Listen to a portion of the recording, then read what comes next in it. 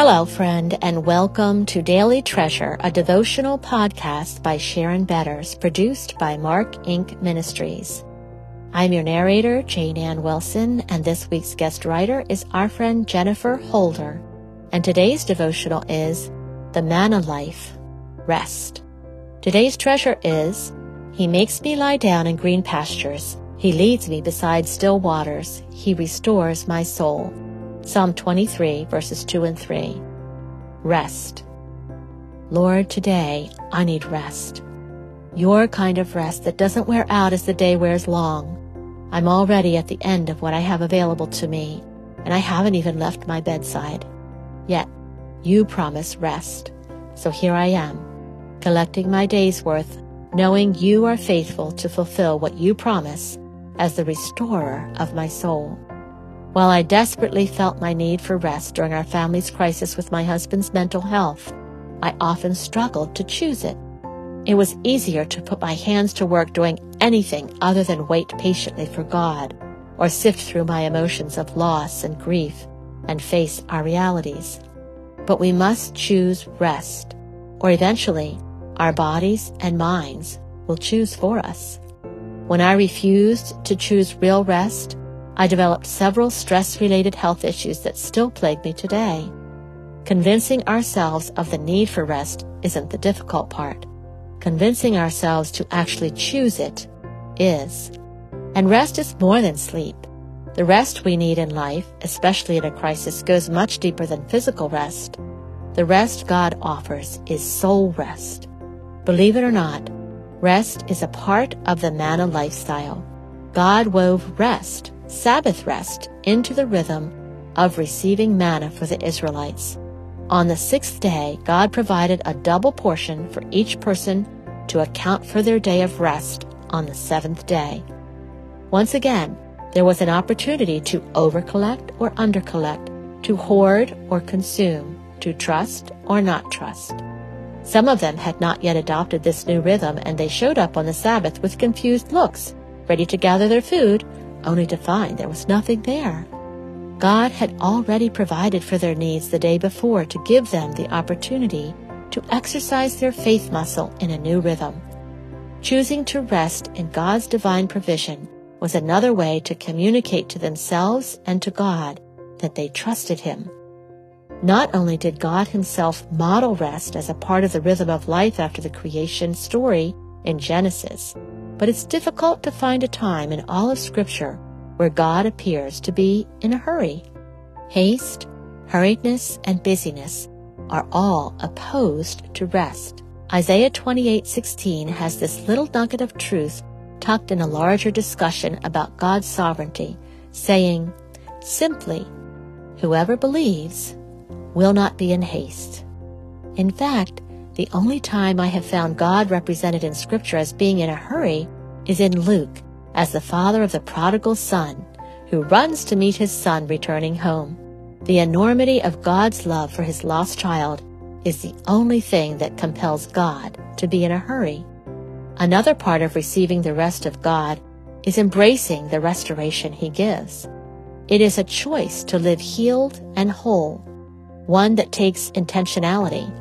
In Mark 5:34, Jesus tells a woman He had just healed of her long-term illness, "Daughter, your faith has made you well. Go in peace and be healed of your disease." Mark 5:34. He addresses her healing using multiple verb tenses. Has made conveys that this physical healing is done once and for all and will never need to be repeated.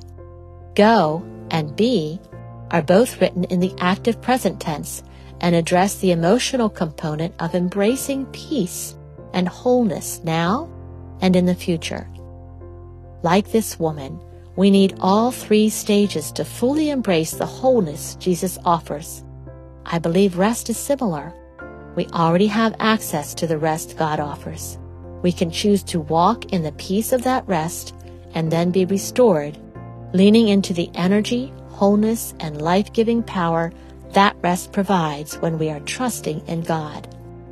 Where are you in the rest process? Do you need to embrace the healing and rest that is already yours? Do you need to acknowledge the peace that rest offers for today? Do you need to move forward in that restored state, knowing God will continue to fuel and refill your soul as the needs arise? During our family's crisis, sometimes all I could manage was breathing. I would run to a quiet place in the house, sit, and simply breathe with Jesus. 4 counts in.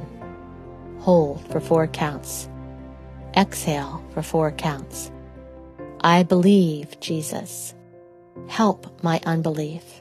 I would pray as I slowly inhaled and exhaled. Or I would repeat, into your hands, my loving Lord, as I leaned into the rest God had for me.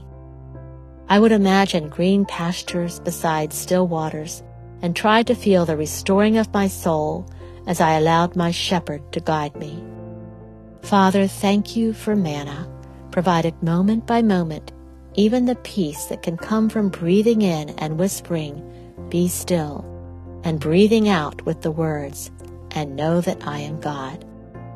You gently invite me to rest in you. May today be filled with the manna of rest. Amen. Well, friends, as we travel along this pathway with Jenny, I know that there are many who are readers and listeners to the Help and Hope podcast who are struggling with really hard places. And even though your circumstances may be different than Jenny's, you know that the principles are true and they apply to wherever you are walking by faith, wherever God has placed you. We have a special place in our heart also for those who are parents of a prodigal child. We have had the privilege of talking with Barbara Giuliani and Janie Ann Wilson on this very topic. They talked about mothers, shame, regrets, and freedom. It was such a great conversation that we decided we had to have part 2 with Barbara. Jane and I appreciated so much her wisdom.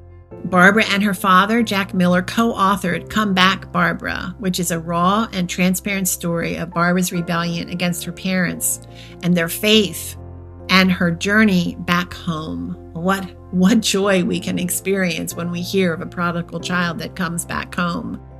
But whenever a child rebels or disappoints parents, mothers often feel ashamed and as though their child's behavior is a reflection on their parenting skills. Was I too soft? Was I too hard? Did I spank when I shouldn't have?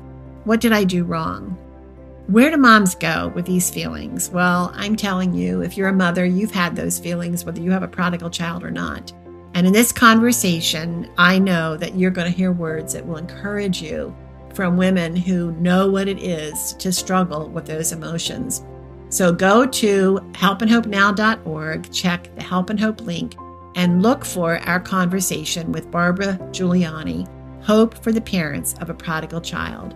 Thank you so much for joining us for the Daily Treasure podcast, and especially for this special time with our guest writer, Jenny Holder. We're so grateful for the way God brings us together.